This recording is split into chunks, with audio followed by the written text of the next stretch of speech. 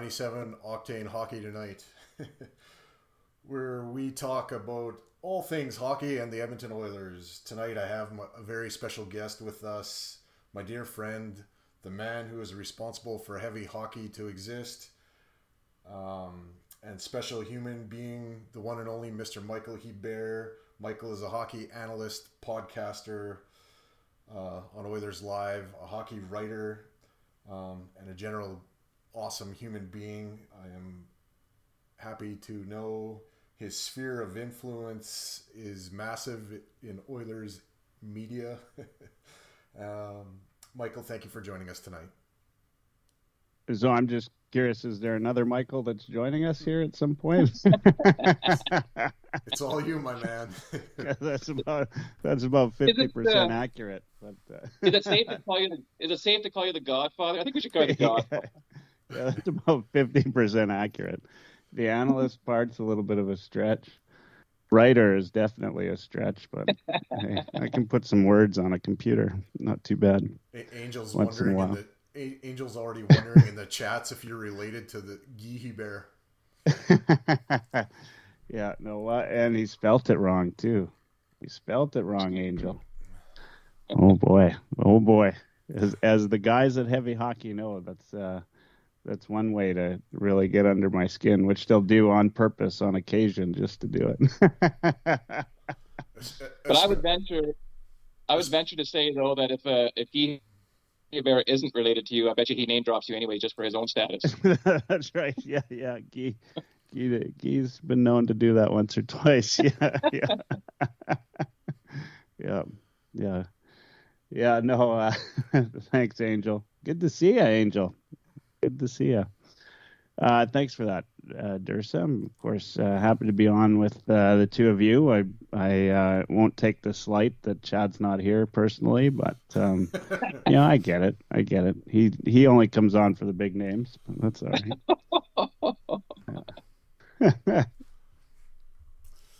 Yeah, quite the slight. What are your thoughts on the offseason so far? Oh, man. I mean,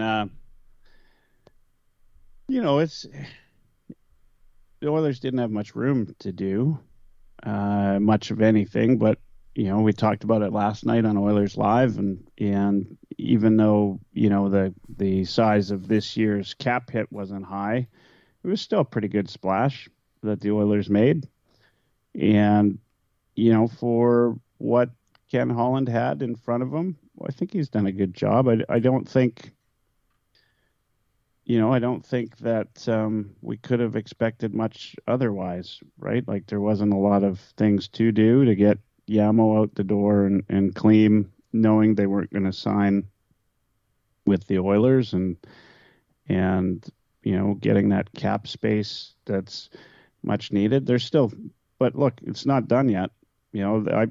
I left the show yesterday thinking about it, and we kind of were talking about how the team's at least better than they were at the start of last season, but it's not done yet.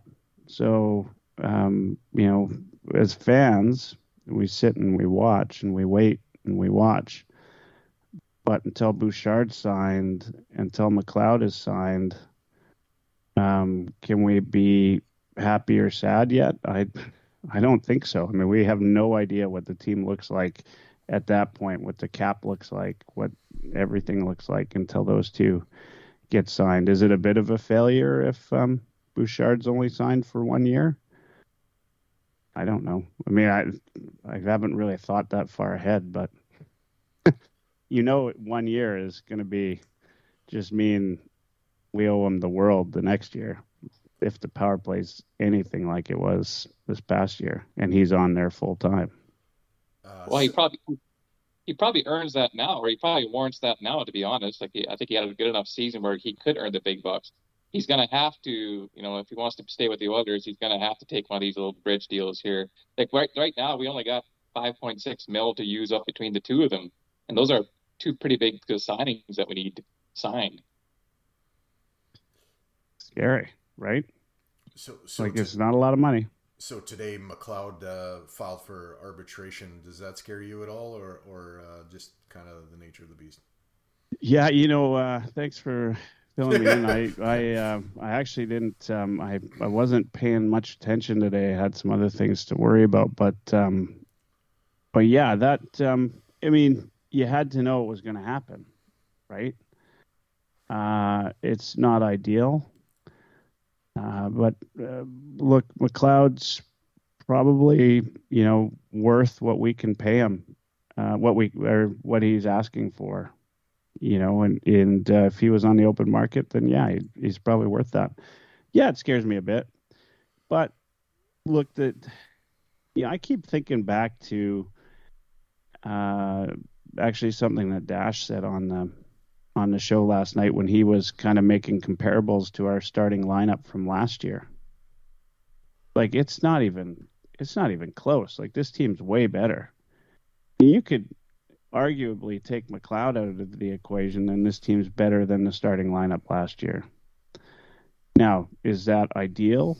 No, right? But with the top six that this team has, you're just trying to slot pieces in on the bottom six that don't get you kicked out of the playoff run, right?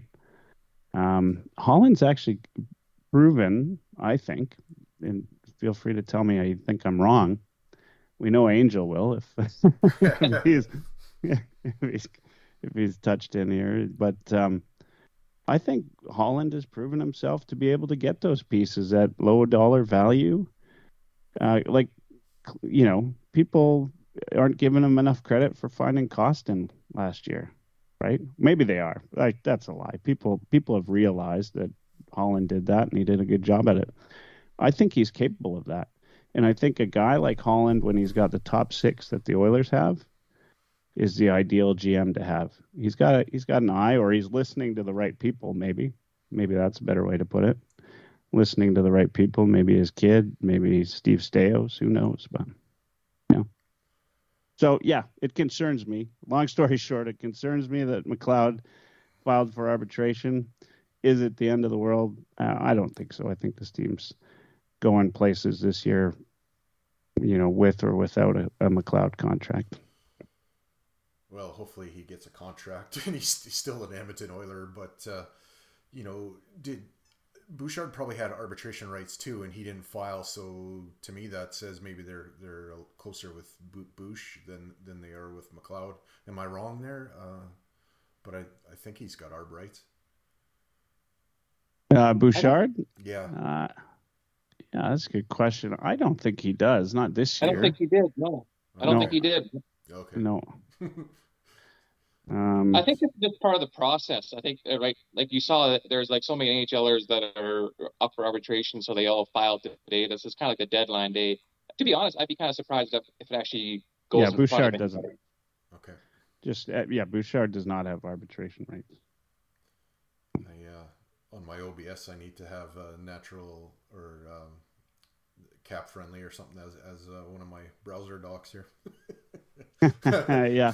No, I mean, it never hurts. I always hop on Puckpedia. Our good friend Hart has done a good job of putting all the access to that in a pretty good way.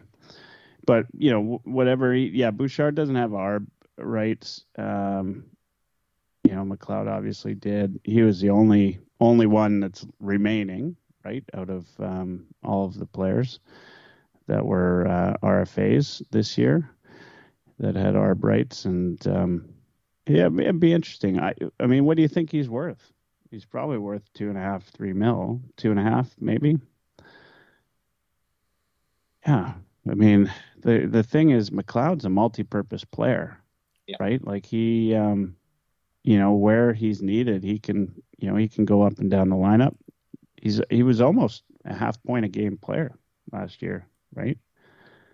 Yeah. That's it's not bad, and defensively he's pretty solid. And if we're gonna, be critical a little bit of Woodcroft, I think usage of McLeod he underutilized what he had there. And hopefully over the course of the summer, he's learned that he can put him out there in key situations. Yeah, I mean, and Bob, you've played with a lot of coaches too. You probably could talk about this. I like the goalie's viewpoint quite often of this because you can see. You see what's going on the ice from a different view, but coaches always have some favorites. Like, every coach is guilty of that. And Woodcroft's guilty, just like anybody. Did he underutilize McLeod? I mean, yeah, like Wood Guy put out an article on his blog. I don't know if you read that, suggesting that if McLeod had been utilized differently, potential for us to beat Vegas with the matchups against Eichel. I mean, that's stats stuff, right? I mean, stats tells you the story after the fact. Who knows, right? Like, I talked about it last night. I think Lotzi brought up puck luck, and I always, the key is, whoever's got the puck luck wins the games, right? And the stats don't point that out. They do after the fact, like, I think Wood Guy pointed out the PDO for Vegas was off the charts, right? Like they were on a heater, right? And that's essentially puck luck, right? It's not, sometimes it just goes. Marchessault just couldn't seem to not, like the puck just seemed to hit his stick. Like you could have banked it off of him if he was on the blue line and it would find a way in the net. I mean, sometimes you're not going to win those games, whether you play McLeod differently or not. I mean, you got McDavid and Draisaitl. Tell me a coach that's not going to play them as much as, like, especially with the legs those guys have, they just don't seem to get tired. If you're going to make an argument that McLeod was underutilized, you could probably make that argument for anybody outside of the top six, for that matter. I actually thought that Woodcroft exposed to the league and to us as fans, he exposed McLeod's defensive game, showed that he had defensive prowess. Like he was a penalty killer in Bakersfield. Nobody really knew that up here. Woody knew that, so he threw him in the penalty kill. He's very effective there. So I think it's anybody in the bottom six could make an argument they were underutilized. I definitely don't think that was the difference maker in us losing to Vegas at all. Yeah, I mean, the argument for anybody who wants to look, probably you could search Wood Guy, McLeod, and Vegas on Google, and you'd probably find his blog posting. But the argument was based on stats, right? And it's a solid argument. But at the same time, I mean, unless you've actually played the game, that's all it is. It's an argument. I don't think, I don't.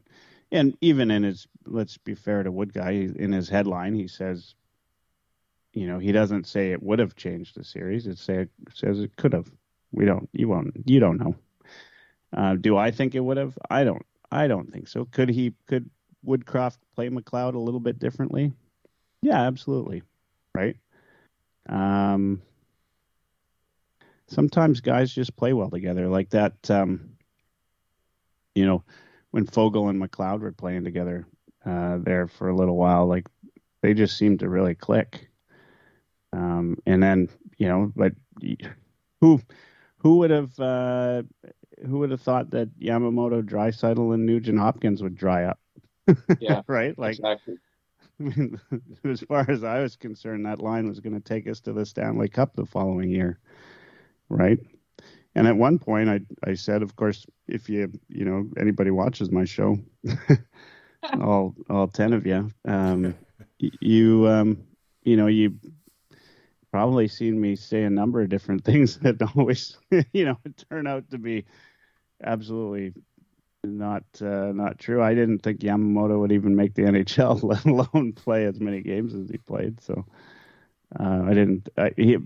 the player that he became, I thought that's who he was initially. So all of that in this argument is, could McLeod have been played differently? Yeah, probably. But you got Connor and you've got Leon, and look at the top six, right? Who do you take ice away from and knock that top six to utilize McLeod more? Yeah, that's just it, right? And I thought Derek Ryan, honestly, in the playoffs was more noticeable than McLeod. Not that McLeod wasn't noticeable. It just I thought Derek Ryan was a hoss. He was. Angel says I watch your show. I know. Well, there's 9 other people that do too, Angel. So I gotta spread the love. Well, I watched it 3 times. There's 5 other people in. That's right. The same clip where I said, Bob, that's really great things you're saying. It's my ringtone. Bob's show has got 3 extra views for some reason. Yeah, I think you make a good point about Derek Ryan. I think his playoff performance, well, actually his probably his last half of the season into the playoff performance is probably why he ended up getting another contract here for the next couple seasons, because he did probably outperform his own capabilities to some extent. Yeah, I mean, and he's every day of the year he's worth $900,000, right? Like, yeah, exactly. Yeah, and you know, so you sign him for 2 years. The challenge, right? And Holland has talked about this is, you know, if the fans want something and they keep screaming about it and they say spend, you know, that's to say that Derek Ryan, you know, like a lot of fans think, well, I would only pay $800,000 for Derek Ryan and I'd only do it for 1 year. Well, Derek Ryan and his agent have a different idea of what it what it takes for him to play in Edmonton, and it doesn't necessarily align with what we think. And you know, are we better off without Derek Ryan at $900,000 for 2 years? I don't think so. I think we're better off with him for this year, and then decide what you're going to do with that $900,000 next year. Guys are some of the contracts being bought out this year, and we're worried about $4 million that includes bonuses and an extra year for Derek Ryan. Like OEL, right? Like, let's talk about some of these buyouts that are going on right now. There's some huge buyouts in the league, right? The biggest, I mean, that OEL buyout was the biggest ever, right? Am I wrong? Wow. I did not see that come.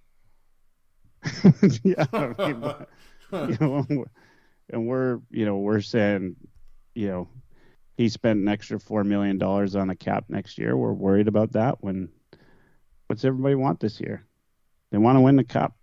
Yeah.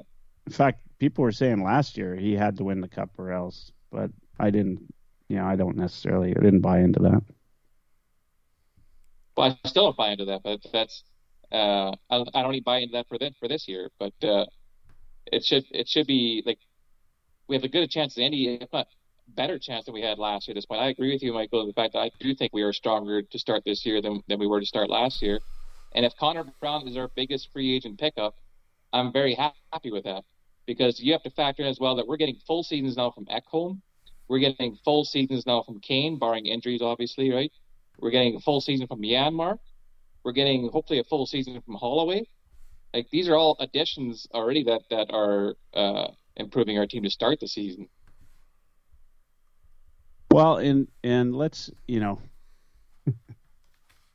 Angel's never going to watch my show again, but because I'm about to say something that probably won't sit well with him. but I mean, in the West, there are some teams, and Angel probably knows who I'm talking about, that I think got worse. Oh, yeah. You know, I mean, he probably completely 100% disagrees with me, and that's his right. But, you know, there are teams that I think made some strange trades. And so, you know, Vegas will be Vegas, I think, for another year at least. They'll be the stiff competition for the Oilers. Oilers finished 2 points behind them last year. Have they made the change enough to, you know, bridge that gap? I don't know. We'll see what the regular season brings. They didn't have Ekholm for the full season, as you said. Los Angeles, I think, you know, isn't going to be as tough in the regular season as they were this past season.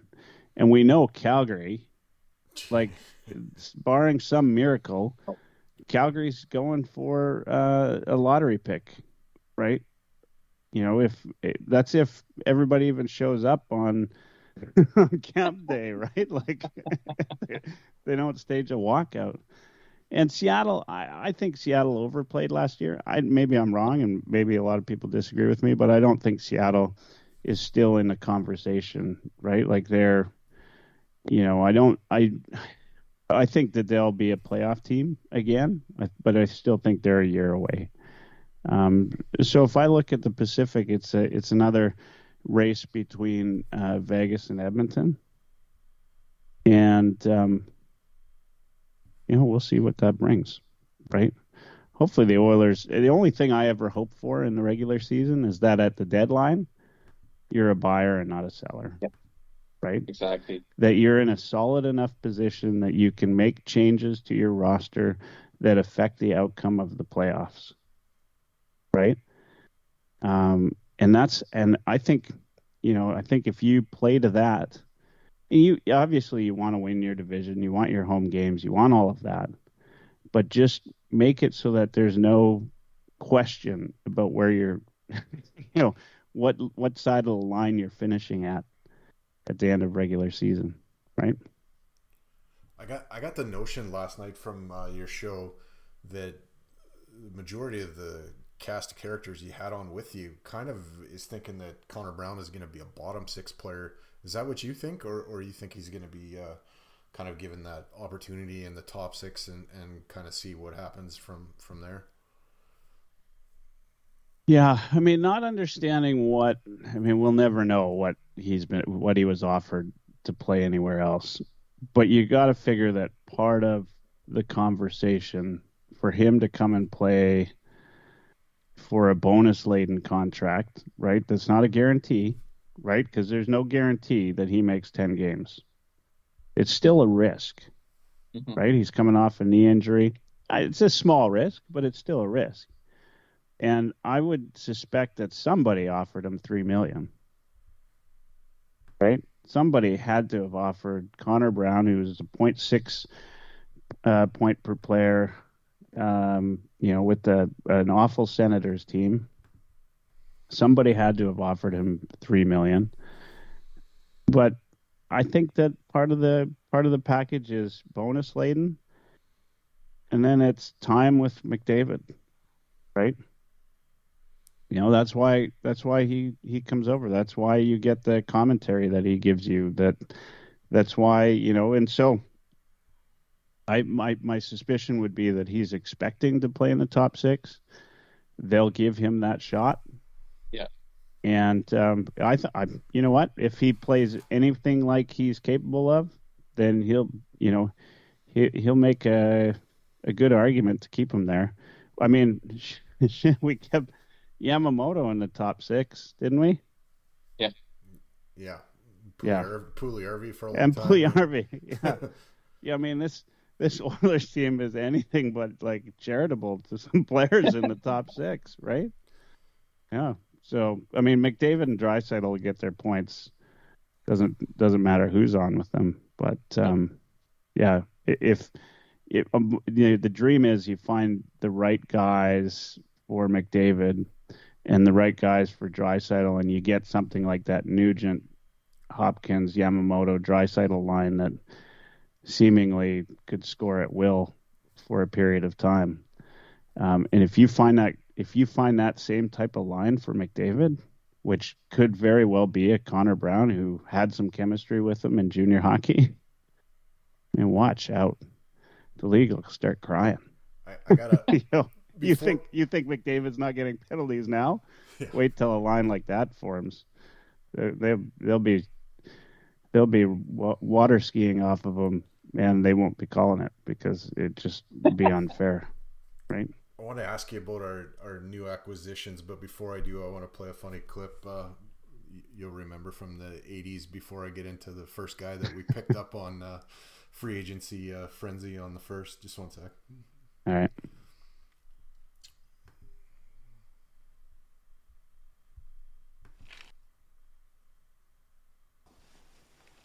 Doc, my only hope. Marty, I'm sorry, but the only power source capable of generating 1.21 gigawatts of electricity is a bolt of lightning. What did you say? A bolt of lightning. Unfortunately, you never know when or where it's ever going to strike. We do now.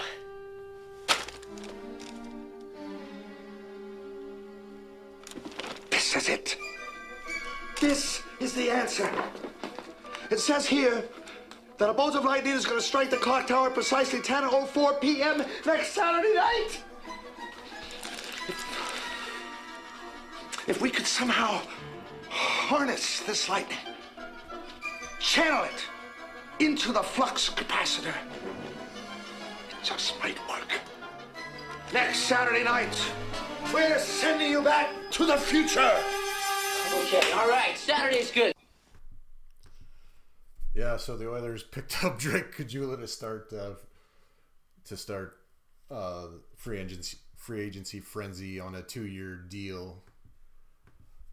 So what do you think about the Drake coming back to Edmonton? Oh man, I mean,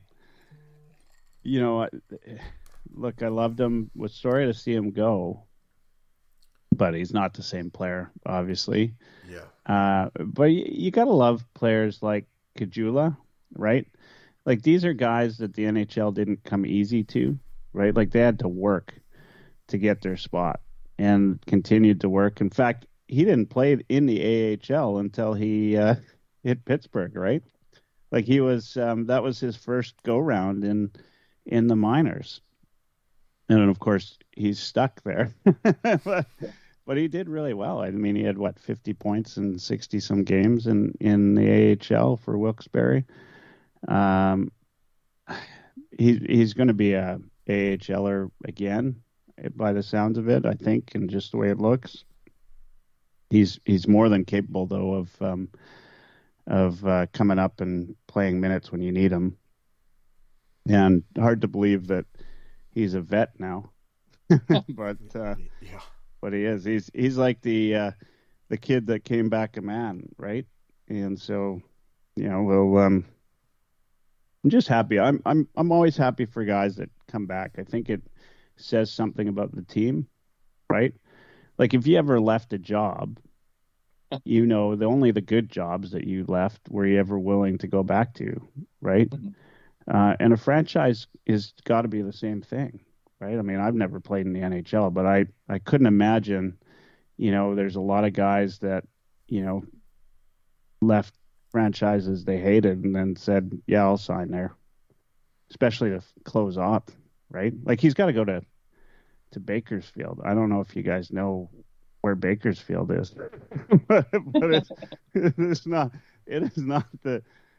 not San Diego. I'll just tell you that, right? Like it's and my apologies to the folks from Bakersfield, but there's stuff in the sand there, and there's some there's a lot going on down there. So hey, I like it because it means some other things, maybe some intangibles that we don't talk about enough. Yeah, Oilers always get shit on as an awful place to play, but the Drake's back, so can't be that bad. You talk about players wanting to come back here. What do you think about Bukestad wanting to go back to Arizona? Does he have like a handshake deal with Holland to come back here in March, or what's going on? I often wonder, right? Like, if you're a guy that's played in Arizona and you don't, and I don't know, sorry, I'm reading Angels, Mark Tweakersfield, it's called. By the way, everybody in Bakersfield, if they ever get a hold of this podcast, Mike, you've lost thousands of listeners. Yeah, I think about guys that go and play in Arizona. If they start their career there, or they've played any significant amount of time, it's a gorgeous place to be, right? Like being in Phoenix. I don't think every player longs for the rigors of being in a Canadian city. Like, I think that's, those of us that grew up here and dreamt of playing for our home city, or wore Maple Leafs pajamas or Oilers pajamas and wanted to be in the limelight. Yeah, there's no freaking way that we'd ever go and play in Arizona. But who knows what the motivation is for Bjugstad, but that could be part of it, right? Like playing in Edmonton, there aren't many fan bases that are as crazy and passionate, and crazy.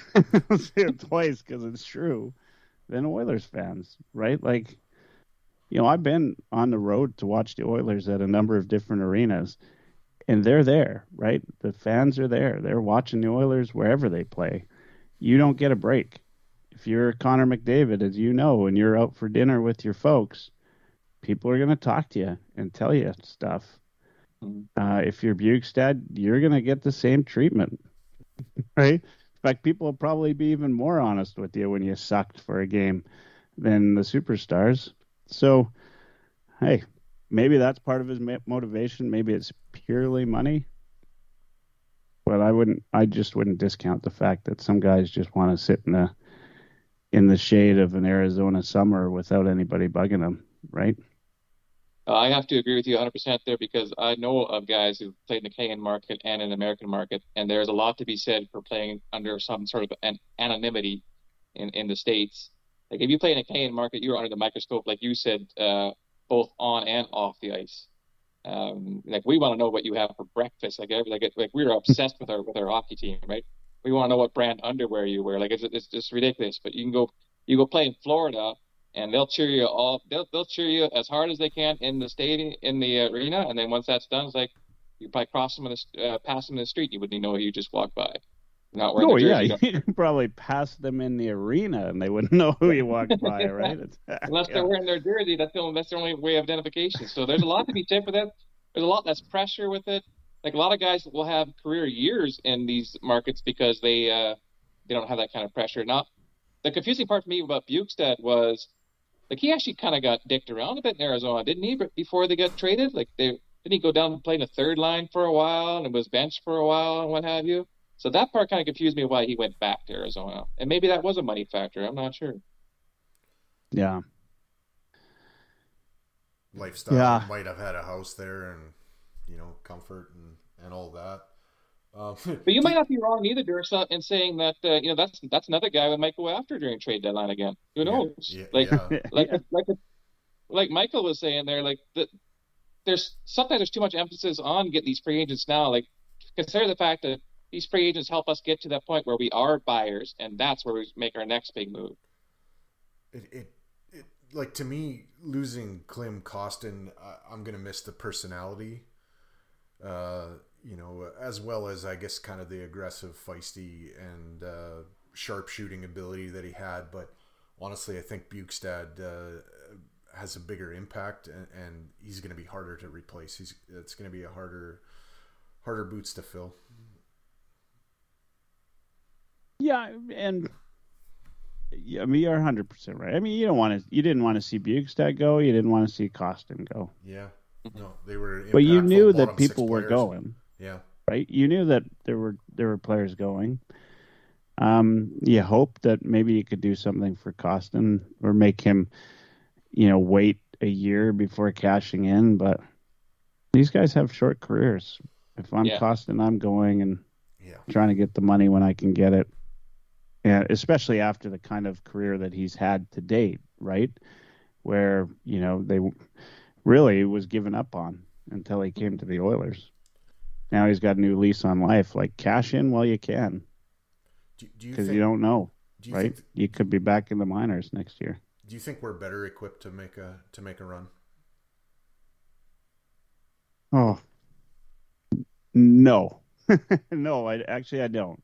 That's one area where kind of status quo. Yeah, I don't think we are. Not right now, but I don't think we need to worry about that. I will always say you have to be in a position to be a buyer at the deadline. That's what you play this part of the regular season for. Honestly, it would be easier to consider the fact, like, think about this in stages, right? There's the regular season is, as we know, is one season, but it's actually two. It's 2 seasons because there's the pre-deadline and there's the post-deadline, right? And then there's the playoffs. And you need to be playing that first part so that there's no doubt in your mind where you're going to finish the year, right? Get it, like rack up the points so that you can make decisions early enough in this trade season that you're not overpaying, right? And that you know without a doubt, right? Like the good GMs, or well, not the good GMs, the lucky GMs have a team that's 10 or 15 points ahead, looking at a playoff spot about 2 to 3 weeks before the trade deadline, because they can start talking to other guys, right? And maybe they can find something ahead of time. We all know that there's some really good deals done 2 to 3 weeks before the deadline. And you can start those conversations. You know what you're looking for. You make the deal that you need. And that's where you also start to know at that point, well, my defense is maybe these line pairings that I thought we had that looked good last year aren't so good this year.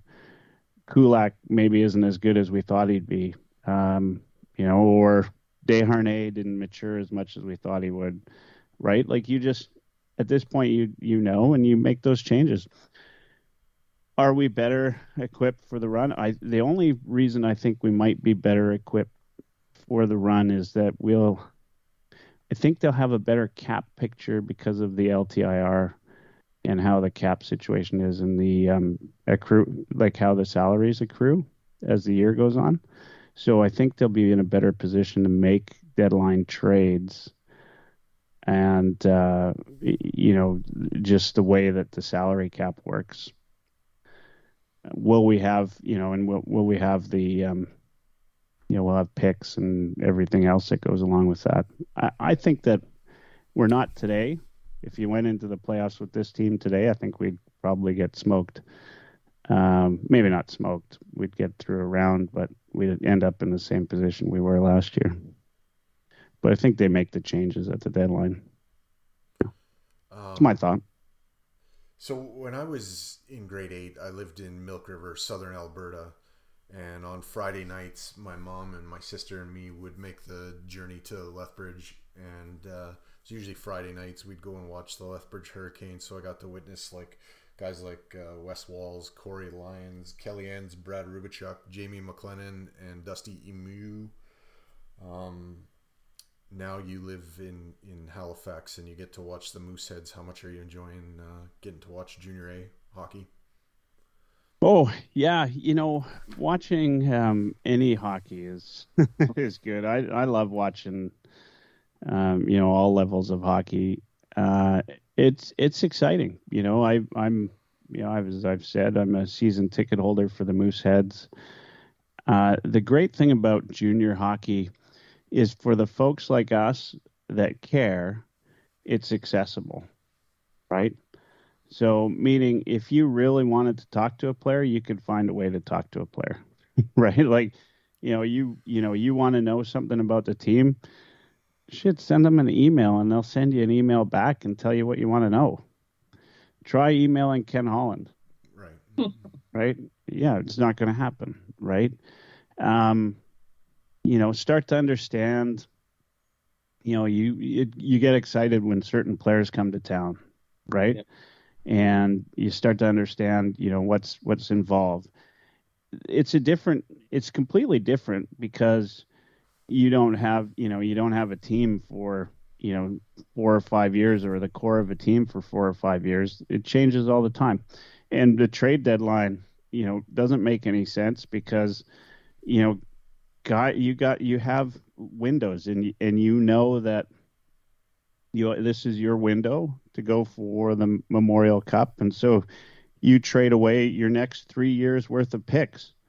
And I mean, all of them, right? Just for the right player, for the guy that, is going to be the one that might take you over the top. So it's not unheard of, whether it's WHL, anywhere in the CHL, right? That you're trading 3 first rounders for a guy, your next 3 first rounders for a guy to hopefully get you to the promised land, right? And you do that understanding full well that means in the next 3 years you're not going anywhere. And then draft picks mean the world in junior hockey because you've 1 year of development, right? Like you're first rounder in junior hockey is a big deal, right? Those are the guys you want.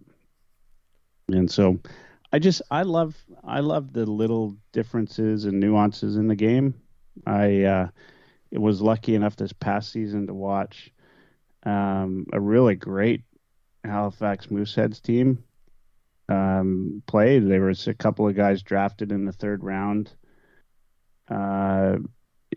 this year. One went to Vegas and one went to Nashville. There was a first rounder from the previous season in LaRue that it was also drafted by Nashville. There's Jordan Dumais who broke the career points record for the Mooseheads, beating, he won the scoring race in the Q this year, and then the Mooseheads had 350 plus goal scorers. In fact, like it was just ridiculous. It was and it's just a lot of fun, right? Guys have a lot of they come to play every night because they love it right now, right? Like they want to be there. They, that's, because they know they're going back to high school, and they get to be the big, kid on campus, right? Like it's just fun to watch, and see, how these kids develop and all these little things. I love it. Yeah. It's, I'm glad you asked the question because I love being here and watching that. And, I'm lucky enough that I can still, get on a plane and go and watch NHL hockey. Not necessarily with the same frequency I did when I lived in Alberta, but, I've been, that I'm going to be at a half dozen games every year, trying to watch the Oilers in different cities and stuff. And the hockey coverage, of course, for NHL is way better. That's the downside to the Q or any, CHL. If you want to, watch your team, you don't get necessarily, you get streaming quality and you don't get the announcers you want. And, it's a few other things. Maybe you don't get, if you're going to watch your team and they're playing in Quebec City, for instance, you'll get their announcers, their English announcers, who don't care about the Mooseheads, right? They care about, the Ramparts, right? And so that kind of sucks. It's not like you get Jack Michaels and Louis DeBrusque every week, So I do miss that. My first 2 years here in Edmonton, I had season tickets to the Oil Kings. And I still go see them from time to time. Probably catch a handful of games every year. And I agree with you. There's a certain level of purity almost to the game at that level where they're playing for the love of it. They're out there to prove themselves every game. Like I saw a game where the Oil Kings were beating, I forget who it was, but they were beating a team 9-2. But the play didn't dictate that. It didn't seem like a 9-2 game. It was so back and forth. Guys were going hard regardless. And I'm that hockey nerd who was just poured over the rosters and to see who's been drafted already by who, like who's the future Nashville Predator, who's the future Munch OK and that sort of thing. I saw Stuart Skinner play for Lethbridge, right? That sort of stuff. It's an exciting thing to watch. I'll tell you, and this is not maybe my Nova Scotia fans will hate me for this. Now I'm pissing off Bakersfield. Now I'll piss off Nova Scotians. But the other thing that, and I would argue that even Albertans don't take enough of an advantage on this is the AJHL is a top-notch junior league, like top-notch. You just, Hale McCarr played in Brooks, right? So I don't think I've actually told you this, Mike, but what I want to do this year is actually get in touch with some of my local Grand Prairie Storm and have, get to know some of them and try to get them to do in-person pods with the two of us, like Bob and Chad as well. Kind of bring them in and do them live. kind of so with them. I haven't really been too invested in the Grand Prairie Storm since we hosted the Royal Bank Cup. It might have been like 2010 or even earlier than that. But I mean, there's good players that go in and out of the ECHL, and a handful of them go all the way. So. Yeah, I mean, you're lucky in Alberta, right? I mean, you've got, the AJHL, you've got the WHL, you've got, the Max Midget tournament in Calgary, you've got the Brick tournament in Edmonton, you've got two of the largest minor hockey weeks in the world, right? It used to be Edmonton was the largest one, and then I think Calgary sadly has taken over, but I think they're both very close to being the largest.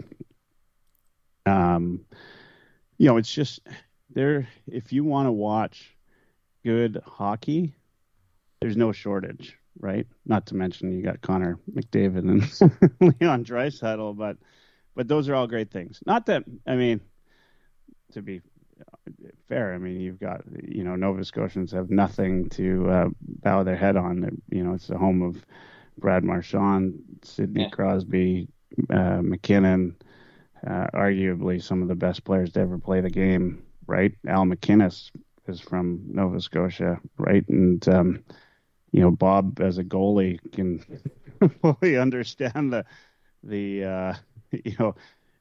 how hard it would be to play against a guy like McInnes and that death bomb that he'd shoot. There's been some good players here, so there's no lack of good talent to watch here, but just to, there's any given week, there's good hockey going on in Alberta, right? And, it's just, I miss that, I would say a little bit, but I do love being in a really great junior hockey city where, we get, 6,000. Well, we get more than they get at an Arizona game. Let's put it that way. So just to fact check you there, Dirsa, a little bit, that Royal Bank Cup in Grand Prairie was 2004. Yeah, I was a goalie consultant for the Storm back then, actually. So for 2 seasons, I worked with their goalies there in the Grand Prairie Storm. So. Oh, right on. So it's been a minute since I enjoyed Grand Prairie Storm hockey. Really, it's not the last time I've went and watched them, but that's really the last time they were really competitive. They kind of loaded up that year when they were hosting. So a little birdie told me earlier in the week that we should try to keep our shows under an hour. So we're at the 50-minute. we're at the 50-minute mark. I've been called all sorts of names this week, but that's not one that I've been called yet. So Fantasy Hockey Hacks has joined the network. Kind of a new acquisition. You want to kind of lead some promotion, tell people what they're all about. They're unfamiliar. Yeah, I mean, what's not to talk about? These guys are they're awesome, right? And I'll be honest, they didn't come to me, right? Like I sought them out. So if you're listening and you have you subscribe to podcasts, subscribe to the Fantasy Hockey Hacks. They do a great job, and I'm not a big fantasy hockey player, but these guys love their hockey and they love fantasy hockey, and for a lot of people that's a great way to enjoy the game, right? Is to have your pools and have all of that. And there's only, I think anyway, a limited bit of resources out there, like good resources that'll go through the players that are out there. These guys do it every week. They put out a new episode. Really easy to listen to. I just think that it's very worthwhile, and if you're into hockey pools, etc., it's going to it's only going to help your fantasy hockey game. And then and I'd also, I'd also say that between them and the power of the Heavy Hockey Network, which is a bunch of great guys, you two included, in that, I think that it's a powerful group, right? Like it just keeps getting better and better. And the one thing I love and have loved so much about doing this Heavy Hockey Network is how everybody lifts each other up and supports each other. And as they say sometimes, right? In some cases, 1 + 1 = 2, but in our case, I think it equals 3. It's just been a really great addition to us, and it also is it's just the beginning, right? Like, they won't be the last group to join the Heavy Hockey Network. There'll be more, and between them and everybody, we'll just up however many guests we have and add to that the cachet of being part of the Heavy Hockey Network. So really happy to have them, and I'd only invite them to be a part of this because I knew that they're great at what they do. Right? I was pretty pumped. When I heard about that, because I actually was following these guys for a while. I am a bit of I'm a hockey nerd, and I do like the fantasy hockey element of it. I join hockey pools and all sorts of stuff like that. And there's so many other, there are a lot of resources out there on fantasy hockey. A lot of them are just bullshit. So just like two guys in a basement having beers talking about, McDavid's going to score 300 points and that sort of crap, right? So I look for the educated material. And these guys are one of those guys. They do that. They have good analysis, good conversations. There's good back and forth. They really do their research, and I'm super pumped that you approached them and they're part of this group, because that is definitely a valuable podcast. Let's do if you're into fantasy hockey at all. Yeah, absolutely. Anything you want to promote? Anything upcoming? Any big guests coming on to the old Oilers live scene? Yeah, well, we will have, I believe, anyway, although yet to be scheduled, but I have talked to him, Jack Michaels, in the next couple weeks. He's on vacation, so we'll let him do that. We all know he deserves it. We'll let him. I'm sure he'd love that comment. But Jack's a great guest. He only ever joins for about a half hour. And that's more of a self-imposed timeline, because he knows he could probably chat for 2 or 3. And, as that little birdie once said, we need to stick it to an hour. But Jack's going to be a big guest. Probably the biggest thing, which you guys know about, is mark it on your calendars. February 24th is the Battle of Alberta in Edmonton. And we're going to do the Heavy Hockey Showdown, and we're going to do it again to sponsor the Sexual Assault Center of Edmonton. They have some projects that they're working on. They can really use the funding. So some of the finer details just logistically can't be scheduled yet. More has to do with the city of Edmonton than anybody else. But once we get those scheduled, we'll get you locations and times and all of that. But it will be on that date. And I expect we'll probably expand the length of time on the ice this time to a couple hours, and maybe do some other activities with that. And then and do a quick silent auction event after the fact.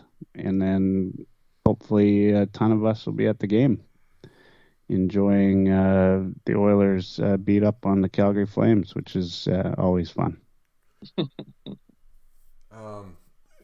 You kind of led me to a segue for us tomorrow around 9:30 when Bob gets home from his hitting a baseball around. Angel is going to exit the chats and be on the show with Rob Buzzio. And so we look forward to chatting with Angel. Finally got all our technical difficulties straightened away, and things will be good. Pleasure having you on, Mr. Hebert, and keep your sticks on the ice, keep reaching for the stars. Go Oilers, go, and we'll see you next time.